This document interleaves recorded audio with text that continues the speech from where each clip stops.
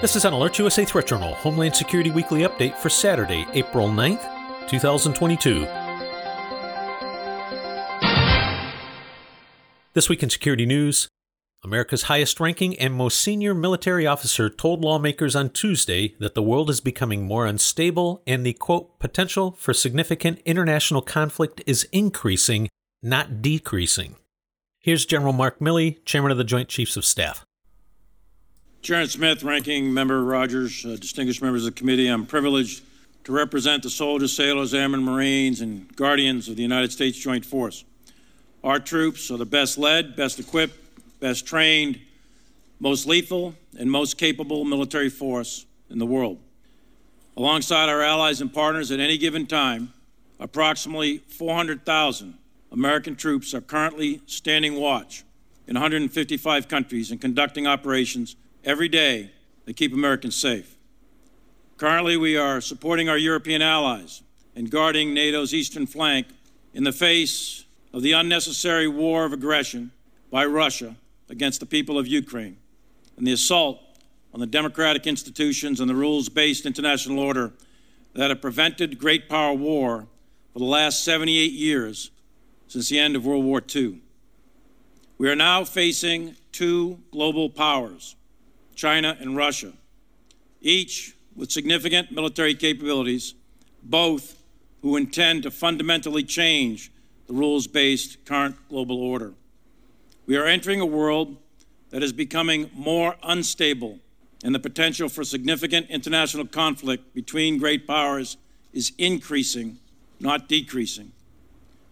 The United States military comprises one of the four key components of national power: diplomatic, economic, informational, and military, that protect the homeland and sustain a stable and open international system.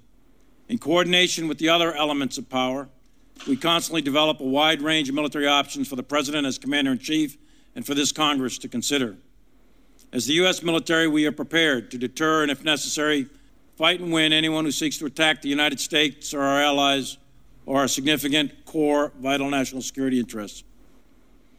We are witness to the greatest threat to peace and security of Europe and perhaps the world in my 42 years of service in uniform. The Russian invasion of Ukraine is threatening to undermine not only European peace and stability, but global peace and stability that my parents and a generation of Americans fought so hard to defend.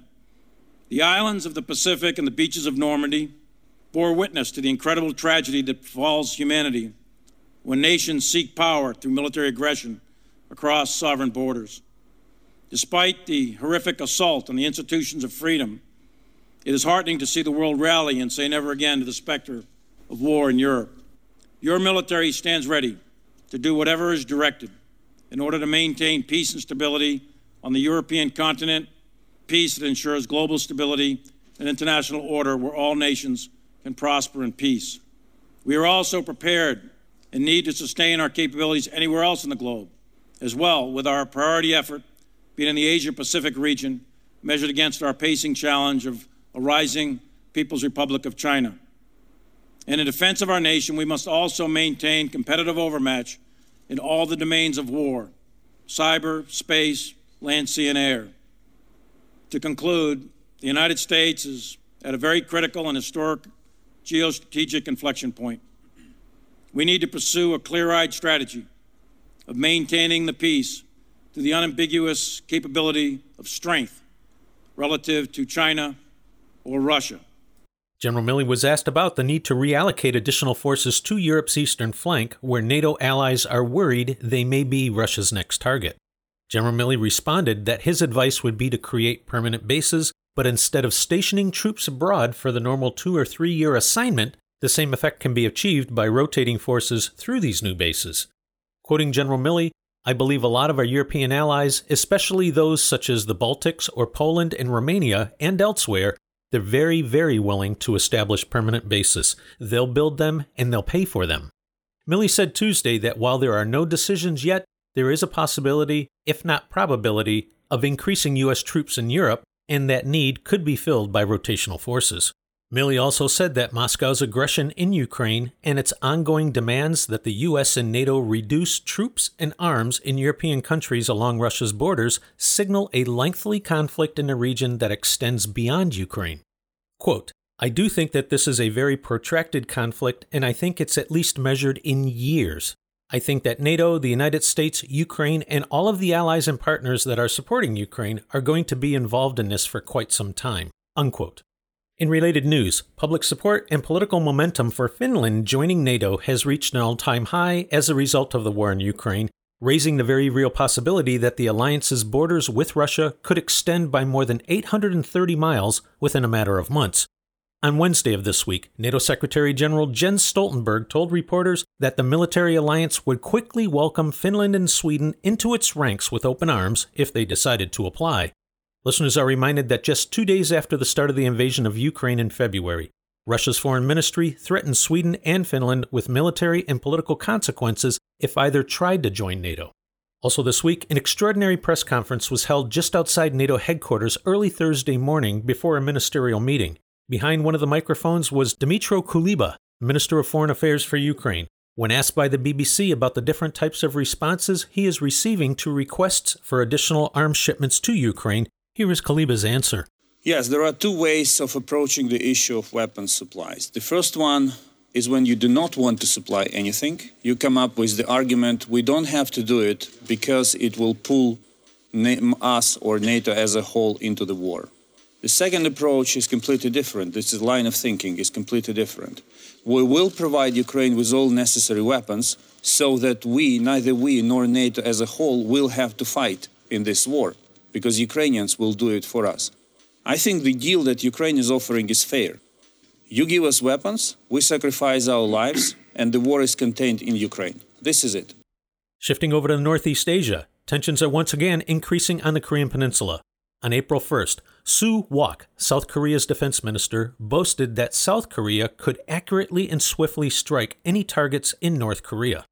Kim Yo-jong, a high-ranking North Korean official and the sister of Kim Jong-un, the country's dictator, quickly fired back, accusing the, quote, scum-like guy of senseless bluster for threatening a preemptive strike.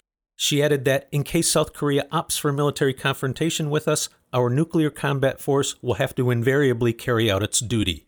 On Wednesday of this week, Sung Kim, the special representative for North Korea policy at the U.S. State Department, said Washington believes Pyongyang may be preparing to test a nuclear weapon on April 15th, an annual holiday held to celebrate the anniversary of the birth of the country's founder, Kim Il-sung. Sure enough, new commercial satellite imagery is showing that North Korea is once again tunneling at its remote underground nuclear test site. Listeners are reminded that Pyongyang has conducted 6 nuclear tests since 2006. The last, in September of 2017, was of a weapon estimated to have a yield of at least 140 kilotons, which is approximately 10 times as powerful as the atomic bomb dropped by the United States on Hiroshima, Japan in 1945. Alerts USA continues to monitor the situation in Eastern Europe and Northeast Asia and will immediately notify service subscribers of any changes in the overall threat picture for American citizens and interests as events warrant. In travel security news, once again, Alerts USA cautions that the conflict in Eastern Europe has potential to get much worse and spill over into neighboring NATO nations is a possibility. If you are planning travel abroad, regardless of the destination, Alerts USA strongly recommends checking out the U.S. State Department's travel website as well as that of the CDC for safety, security, and health considerations for your destination, as well as for the latest evolving international travel regulations. Alerts USA also recommends international travelers take a few minutes to register your trip with the State Department's Smart Traveler Enrollment Program so you can receive important information from the Embassy about safety conditions in your destination country, as well as to help the U.S. Embassy contact you in an emergency. Once again, you can find more on each of the stories in this report in the latest issue of the Threat Journal email newsletter. Take a moment and visit threatjournal.com to sign up. The publication is free, and a copy of this week's issue will be immediately sent to you via email. If you would like to receive breaking threat and incident alerts on your mobile device, visit alertsusa.com. Alerts USA continues to monitor the overall domestic and international threat environment and will immediately notify service subscribers via SMS messages and email of new alerts, warnings, and advisories, or any other factors which signal a change in the overall threat picture for American citizens as events warrant. This has been an Alerts USA Threat Journal Homeland Security Weekly Update for Saturday, April 9th, 2022.